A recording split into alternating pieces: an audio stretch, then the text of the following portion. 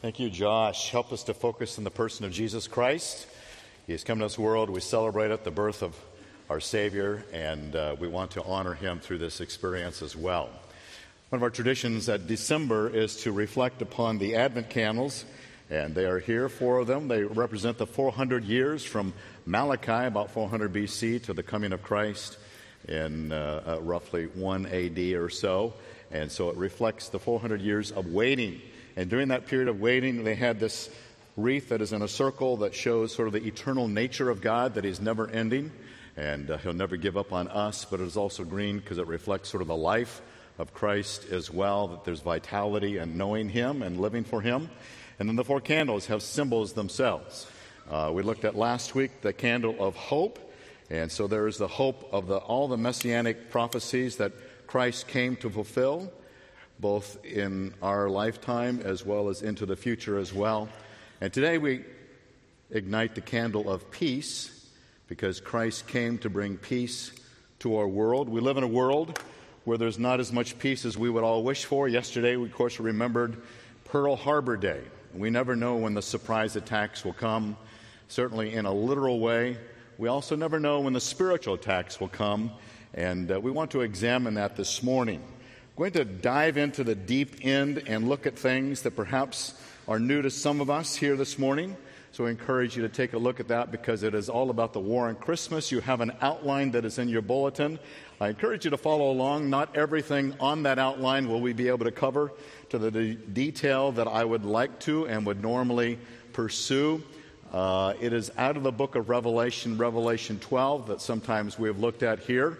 I've taught Revelation, the whole book, on various occasions. I encourage you to be a good student of God's Word. It's a hard book. There's difficult in understanding everything that's in there, but it was written for us. In fact, one of the songs we just sang, we could not have sung that song or had that truth had we not had the book of the Revelation of Jesus Christ. And so these are truths that we even worship around as well. In fact, let me just remind you, the book of Revelation, we sometimes think it's all about prophecy and things that don't really relate to me somewhere in the future. I can't really figure it out. In point of fact, one of the things I always like to draw our attention to, that in the book of Revelation, 1/2 of the book is about worshiping Jesus Christ. So if you want to enrich your worship of Christ, learn what the Revelation says about worshiping Jesus both on earth as well as the worship that we'll have in heaven. And the other half is all about prophecy of future events that have yet to occur. So if you'd like to study those, we encourage you to take a deep dive into that wonderful book as it reveals to us how God's going to conclude this world. When Jesus Christ was being born, there was a lot of things going on that we didn't know. How many of you have seen the movie The Wizard of Oz? It's okay. Yes, it's a big movie, and so I'm going to have a spoiler alert if you've not seen The Wizard of Oz yet. Well, at the very end of the movie, Dorothy and her 3 friends come, and they finally get themselves to this Wizard of Oz, this wizard that has this truth that will give to them everything that they've been seeking in their lives. Only the little doggy comes around and begins to pull back the curtain, and they realize it's just a guy that's standing behind there pretending to be this great Wizard of Oz. Pay no attention to the man behind the curtain. And so we see that it was revealed that there was always no mystery to it. It was just simply a guy posing in this posture of a Wizard of Oz. This morning, I'm going to pull back the curtain to be able to see the things that are going on when Jesus was being born. I'm going to pull back the curtain to show you some of the things that are going on today, that much as the attack was on the war of Christmas against Christ's birth, there is a war against you and me in terms of the new birth in Jesus Christ and the life that we would live for him. So that's where we want to head this morning. A little background on angels that's on the outline there, but there are good angels, there are bad angels. Hopefully you understand that in this new series we call Hark, because it's all about the angels' experience and what they did during the birth of Christ. And this morning we're going to look at sort of that behind the scenes. The good angels are there to worship Jesus Christ. The bad angels we call demons. The head of the demons is a person that we refer to in Revelation 12 as Satan or the devil. He is the accuser. He is the attacker. And there are 2 names of all the angels that we understand. The Bible only names 2 angels. There is the angel Gabriel, And that was the messenger angel that came and told Mary and told the various people that were surrounding Mary about the birth of the coming Jesus Christ, the Messiah. And then there was the angel Michael. He is often sometimes referred to as the archangel. He is the most powerful of angels. And Michael is one of those angels. In fact, if you read in Daniel chapter 12, you'll read that there Michael is actually a protector of the nation of Israel.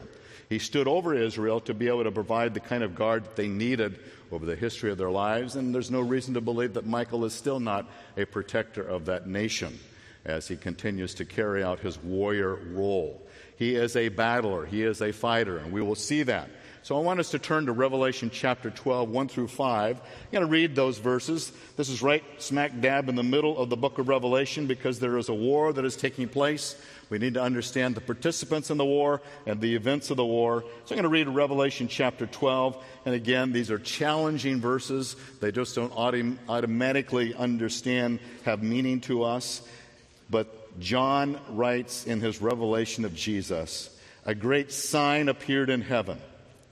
A woman clothed with the sun and the moon under her feet, and on her head a crown of 12 stars. And she was with child, and she cried out, being in labor and in pain to give birth." So you can see, obviously, it's referencing a woman or perhaps a nation that is in the process of crying out in the labor of giving birth. There is some other details in verse 3. "Then another sign appeared in heaven," and this is where this war begins to rage. "And behold, a great red dragon having 7 heads. Each head represents a power or a system, and 10 horns reflecting authority. And on his heads were 7 diadems, and his tail swept away a third of the stars of heaven." The stars of heaven is another reference to angels. Somewhere in the past history of the world, in a period of time that we don't really know, Lucifer, who then became Satan, swept away a third of the stars or a third of the angels that God had created and created this force of power, this spiritual force of power that today we refer to as demons. Satan is an angel that fell in sin, and then he swept away a third of all other angels to be part of his really system of destroying everything that God would do today in our lives as well, as I'll show you. So his tail swept away a third of the stars in heaven and threw them to the earth.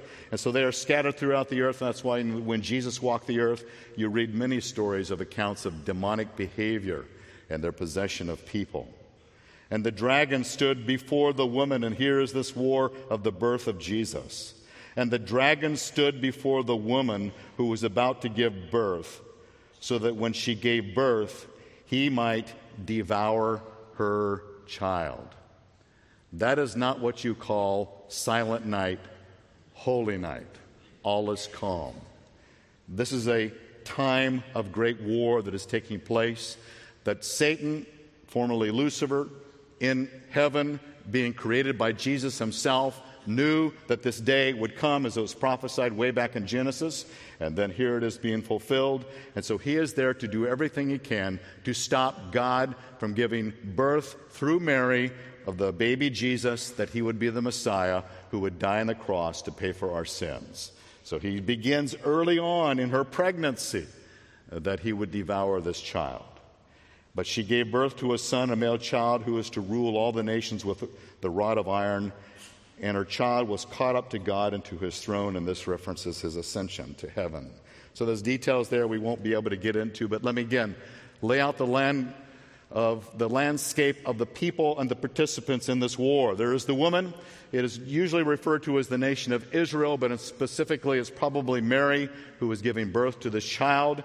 And there is the dragon, who is the evil angel, who is Satan, and that's referenced in Revelation 12:9 that identifies the dragon as Satan himself.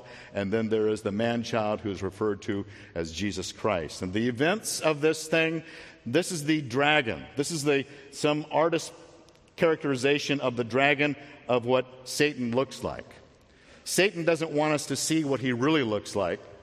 So if Satan came and tempted us and he looked like that, we'd say, we want nothing to do with you. So Satan, we are told in 2 Corinthians chapter 11, loves to disguise himself as an angel of light. He wants to look good to us, and I'll illustrate that in a moment. Here are some of the events.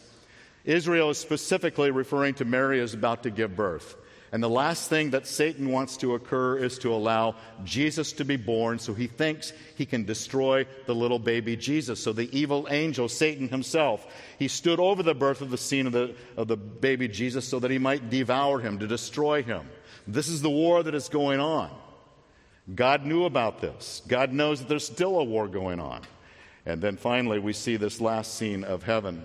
And that is the promise of Christ's rule that will be fulfilled, because it says there in the text, and she gave birth to a son, a male child, who was to rule all the nations with a rod of iron. And so that's the war at the birth of the baby Jesus. If you have a manger scene at home, and you got the sheep, you got the baby Jesus, you got Mary, you got Joseph, you might have some shepherds, you might have some wise men who are working their way to it. One of the other things you should do is to hang a big ugly dragon on the top of it. And then you've got the full manger scene. Without the dragon, you don't have the full manger scene. And so this is what Revelation 12 is all about. Revelation 12 is pulling back the curtain on the evil that was raging behind the scenes of the unseen war that is here to destroy the baby Jesus, and the unseen war that is frankly going to try to destroy you and me. Satan does not want us to succeed in anything that God has taught us. Let me show you the war that continues. There's an impact of this war that is being referenced later in this chapter. I'm going to read the text. I'll put it on the screen for you as well. And there was a war in heaven. Here's Michael. Michael, the archangel, the most powerful angel that there is in heaven. That Michael, who comes along to assist other angels who are being wounded by demonic behavior they can't overcome. We see that in Daniel.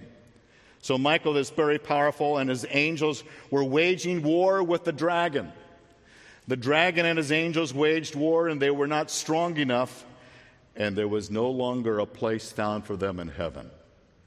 And so Michael, can you imagine in heaven a war that is battling between good angels and evil angels, and there's God Almighty sitting on his righteous throne, watching this war of the angels that he had created, and watching Satan that he originally had created as Lucifer, that you can read about in Ezekiel 28, that describes the way Lucifer was before he fell into his sin. So there's a description of that character of his life. And so watching Lucifer, now Satan, to do battle with his archangel Michael, the very powerful warrior angel, it's unbelievable. And the great dragon was thrown down, the serpent of old, who is called the devil and Satan, who deceives the whole world. He was thrown down to the earth, and his angels were thrown down with him. For the accuser of our brethren has been thrown down, he who accuses them before our God day and night. I highlight two words in this wonderful text. The first word is deceive. We looked at this. I preached here a couple of weeks ago. And if you were here, Lord willing, you remembered some of that. And one of the things that I preached about from Titus chapter 3 is that there is a fourfold progression of sin. It begins with a foolishness where I don't know that certain things are sin. Then it goes to disobedience where I know it's sin, but I do it anyways. But the third level of sin, the third degree of sin, is deception. You are deceived. The word deceive is there as it is here in this text, and I think I put it on the outline for you as well, is the Greek word planeo, which we get the word planet from. And the idea of a planet is to orbit around something. Lord willing, the earth continues to orbit properly around the sun, but if you begin to orbit around the wrong thing, then you are deceived. If you begin to orbit around wrong values, the wrong systems of belief, wrong kinds of behaviors, you begin to revolve and evolve around those things. It feels like you're going in the right direction because you're doing something that feels productive, but in point of fact, you're evolving and revolving around the wrong thing, but you don't know it. That's the idea of deception.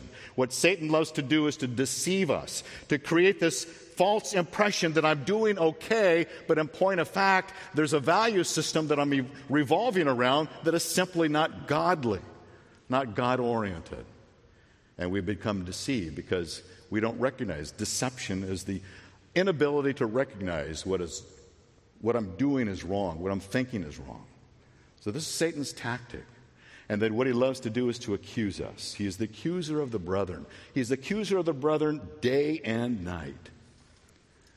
When I hear words and thoughts in my mind, I wonder if they're satanic thoughts that God allows somehow to tempt me to disbelief in him, disbelief in who he is.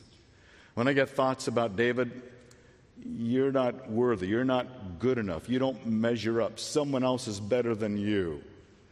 When ideas of comparison and inequality and unfairness of life occurs, and I begin to have the system that God's not treating me properly, and I begin to have doubts about God because these words and these thoughts that begin to penetrate my heart that I feel less than I really want to feel. And I can't help but wonder if there are accusations that Satan goes before God and says, that servant of yours, Dave Mitchell, he really didn't have what it takes. And I want him to feel what it feels like to feel less than able in what you've called him to do and to be. Those accusations begin to burn in our souls until we reacquaint ourselves with what God says and know that those are not words that come from God himself, but from the evil one. And so this is a war that is going on. And it's sometimes hard to recognize the war of the enemy as he begins to belittle us. I love this quote that comes from this theologian, R.C. Ryle. We are too apt to forget that temptation to sin will rarely present itself to us in its true colors. Sin doesn't say this. I am your deadly enemy, and I want to ruin you forever in hell. Satan will never say that to us. Sin won't. Oh, no. Sin comes to us like Judas, with a kiss. The forbidden fruit seemed good and desirable to Eve, yet it cast her out of the Eden. Walking idly on his palace roof seemed harmless enough to David, yet it ended in adultery and murder. Sin rarely seems like sin at first. Let us then watch and pray, lest we fall into temptation. Sin disguises itself. It's a deception. It creates the sense that this is good, this is profitable. Eve, eat from the fruit. It's good and desirable to eat. It seems pleasant. It seems like the right thing to do. And so a reminder to me and to all of us of the deception of the evil one as he attacks us. So how do we overcome that? Let me unpack some things. There's three things that come in the later part of the text of this passage in Revelation 12. I'm going to jump to it for the sake of time. But in Revelation chapter 12, we find three things that these people did to overcome. They overcame him because of the blood of the Lamb. These really strong believers that are referenced here in Revelation 12 that overcome the enemy, overcome this attack, overcome the warfare against them. They overcame him for three reasons. And reason number one is they overcame him because of the blood of the Lamb. What is that referencing? The blood of the Lamb is referencing maybe what Hebrews 10 talks about. Let us draw near with a sincere heart full of assurance of faith, having our hearts sprinkled clean from an evil conscience. I want my heart to be clean from an evil conscience. I want those things that are poisoning my heart and my life, I want them gone. I want them cleaned up from the blood of the Lamb, from the Christ who died for me, who took my sins upon him on that cross, who shed his blood so that I don't have to shed my blood, so that I can go to heaven and not have to sacrifice for my own sins. I let him be the sacrifice for my sins. And that is to take those things that are wrong and let God clean them out of my life. Now, I put on the back side, one of the things I enjoy doing is to peruse through the Scriptures and find those things that maybe are not obvious until you organize it all together in one list. So I've organized in one list those passages of Scripture on the back side of the outline that you have here is sort of the front lines of attack of Satan and the demons. And these are some very specific charges that Scripture teaches us that are directly related to demonic behavior.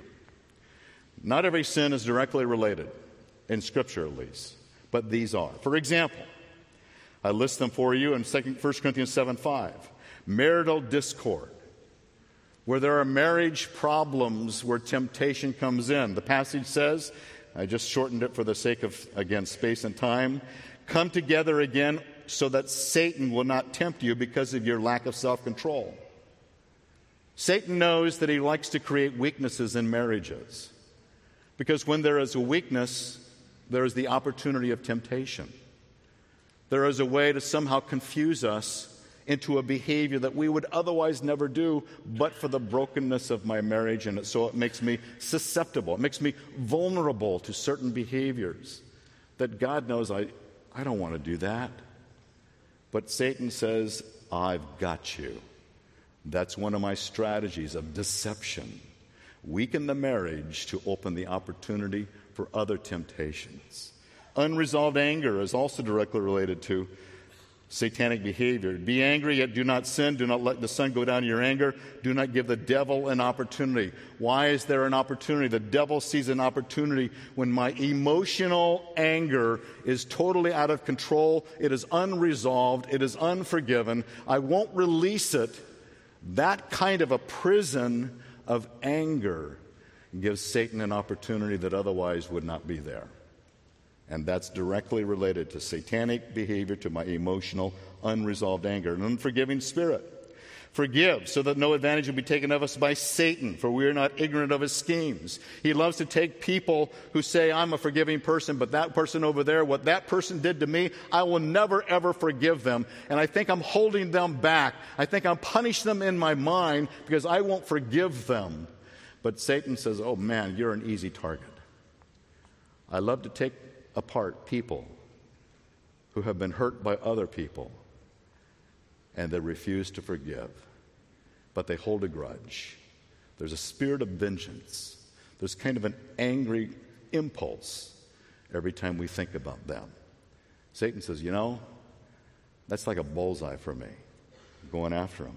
And the rest, you can see, lies. Satan is the father of lies. False teaching. 2 Corinthians 11, for such men are false apostles, deceitful workers, disguising themselves as apostles of Christ. No wonder, for even Satan disguises himself as an angel of light. The inability to understand biblical truth is a major problem today. Satan is having a lot of victory in the area of disguising biblical truth, of creating distortions about biblical truth, of denying biblical truth, of somehow skirting the issues that God says, but I've been saying this for thousands of years, and people are coming up with new ways to see biblical truth that is not biblical truth. And so there is a distortion of God's word.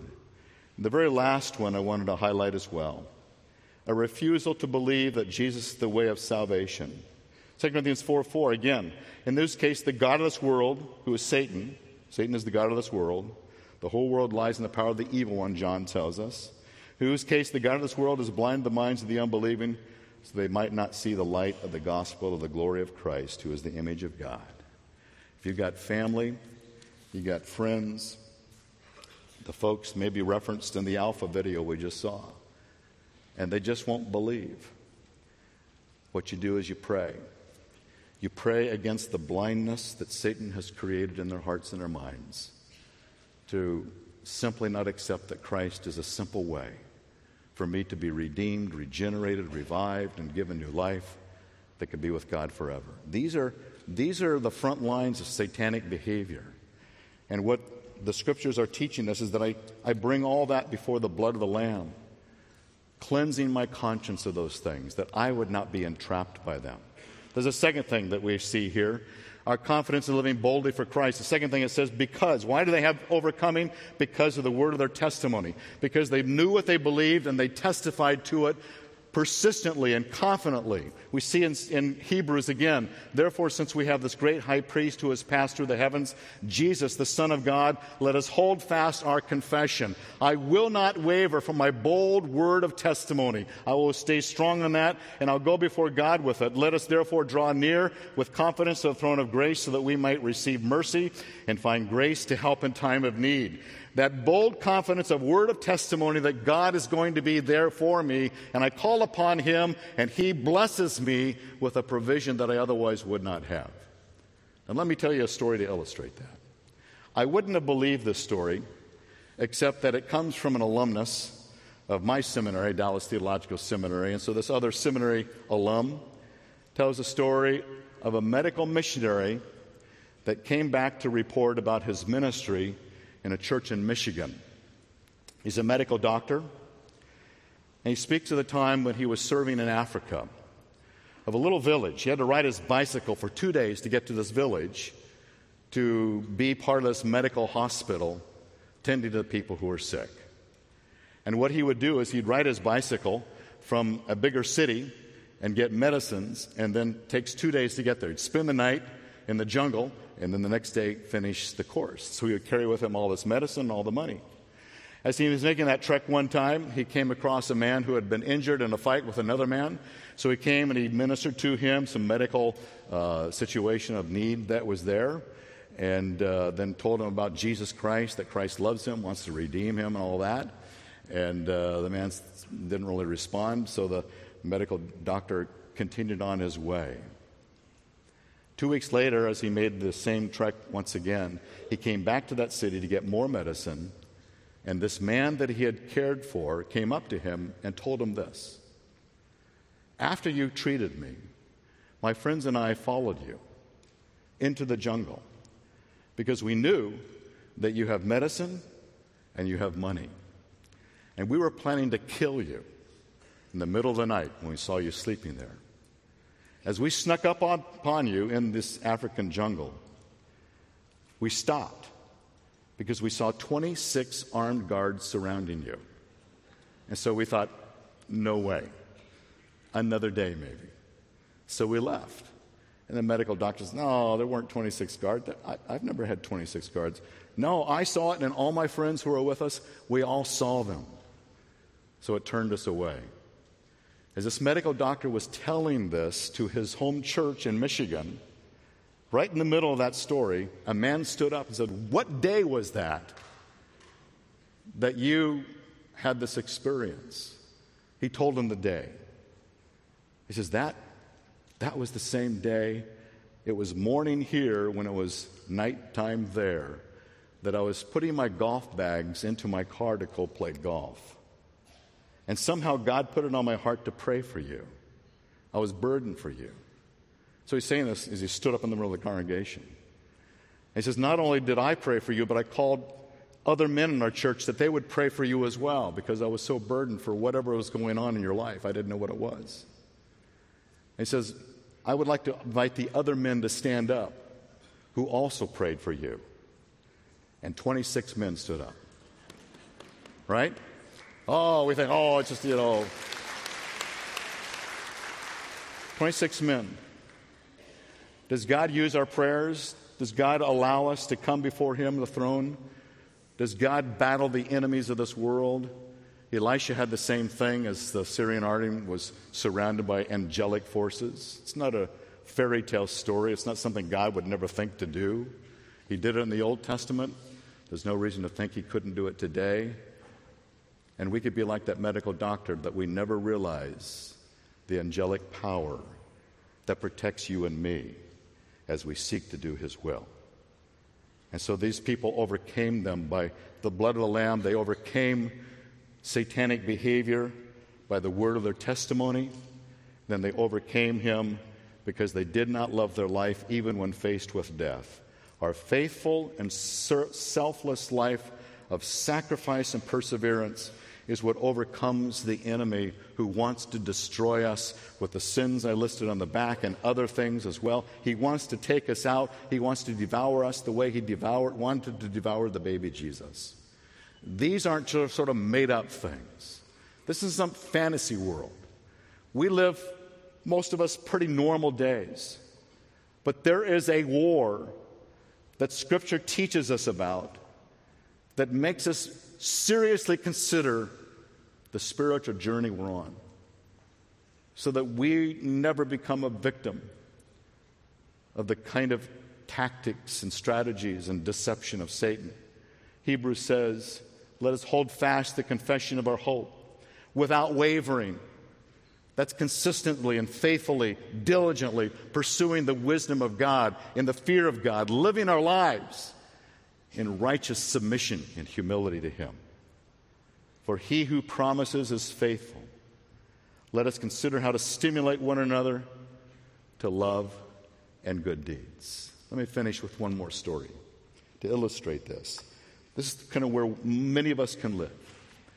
I was reading just this last week. There's a new book out that talks about Jim Gash, who is the president of Pepperdine University. Jim Gash and his wife, Jolene, they live in Malibu. They're suffering for Jesus up there and all the hardships of that Malibu life.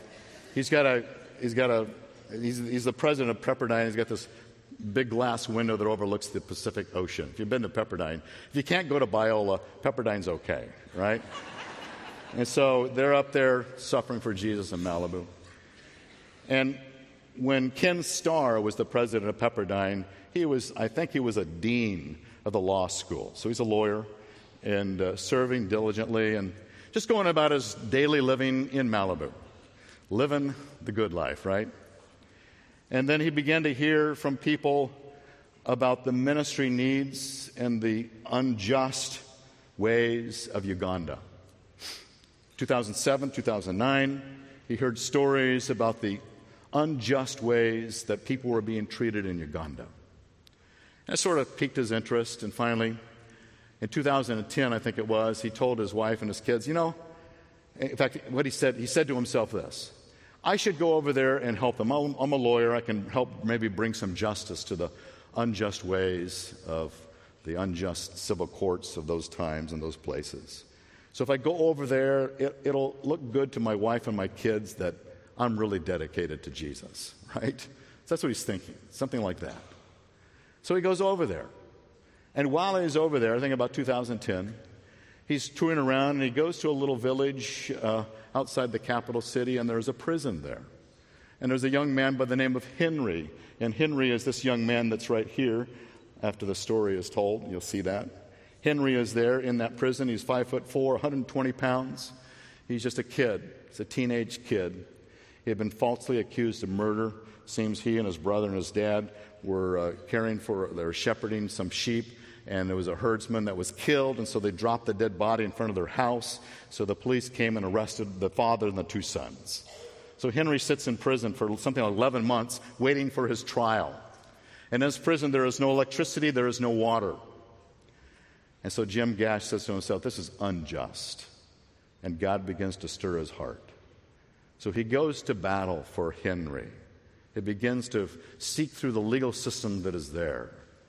And what ends up taking place, to fast forward, is that his first entry into sort of being meekly and mildly dedicated by making a one-stop shop to Uganda, turns out that after that, he and his wife and his 3 kids took a 6-month sabbatical from Pepperdine and lived over there in Uganda, as his wife carried on a medical mission, as he carried on legal ways to help these people. And as he helped these people, he finally got Henry out of that terrible jail and was able to have his whole case thrown out because it was so unfair, and redeemed him out of that jail.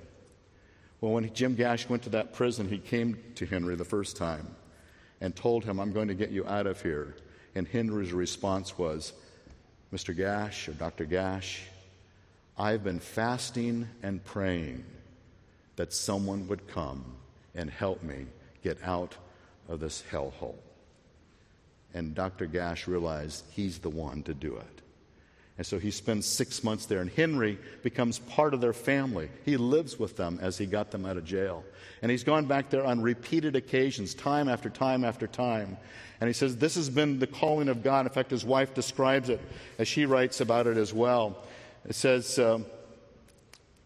Henry, and when he met Gash, was an answer to prayers. As I remember, I had actually fasted and prayed for somebody to come and do something, and I was just waiting. I was very happy to meet him. So they spent a 6-month sabbatical.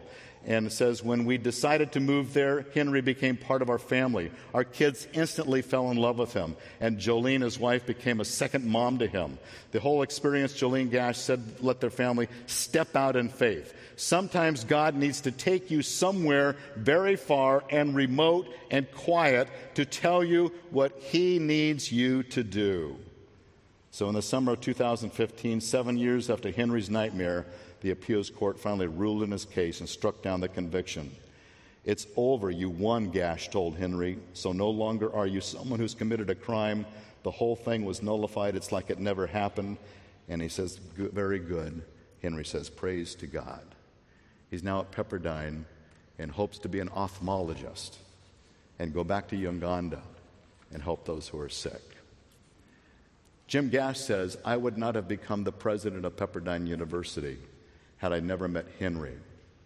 Because when he met Henry, God opened up a door of commitment and sacrifice and selfless giving for the sake of those that we often can overlook or have no knowledge of, until we walk through that door that God opens for us and we stand before God and say, God, I will do what you've called me to do. I will be committed to your calling in my life. It may be simply going to my neighbor, or it may be going to Uganda. But that's how you overcome the enemy, on the offense of stepping forward boldly, bringing a friend to the Alpha Course, the art of neighboring, of reaching out to those that need Jesus around me, the people at work. It's being on the offense of stepping forward by a step of faith and doing what God has called us to do, and not languishing in fear or apathy, where we become vulnerable to the attacks of an enemy that wants to take us out.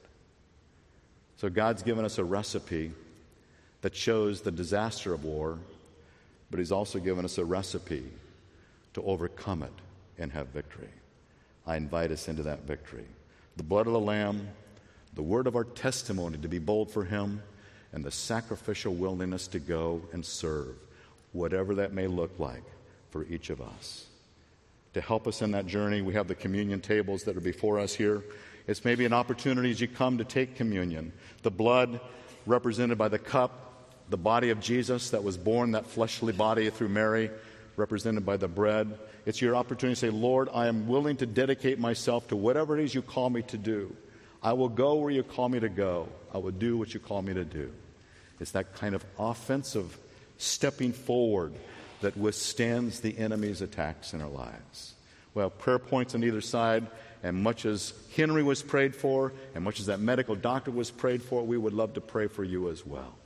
So let me pray for us as we conclude our service, as we continue to worship the Lord Jesus Christ and the victory that he can give to each of us. Father, help us now. We know that there is a war that is raging around us. Scripture details that pretty vividly for us. It's hard to understand all of it, Lord. You know that. But one thing we do know, Jesus Christ ultimately will be victorious. But until that second coming of Christ, we know the enemy of this world, the evil one, will do all that he can to take us out. And Lord, I pray that you would reveal weak spots in our own lives so that we can withstand the temptation. And would you give us the victory, give us the power, give us the foresight, give us the wisdom and the knowledge, the perseverance, the selflessness, the sacrifice, to step forward in boldness by faith that you're a God who will work in our lives as well, that we need not fear the enemy. We simply walk in obedience to you. So help us, Lord. As the angelic powers that we celebrate today, we come really to worship the ultimate one, Jesus Christ, for all that he has done for us. We pray this now in Jesus' name. Amen.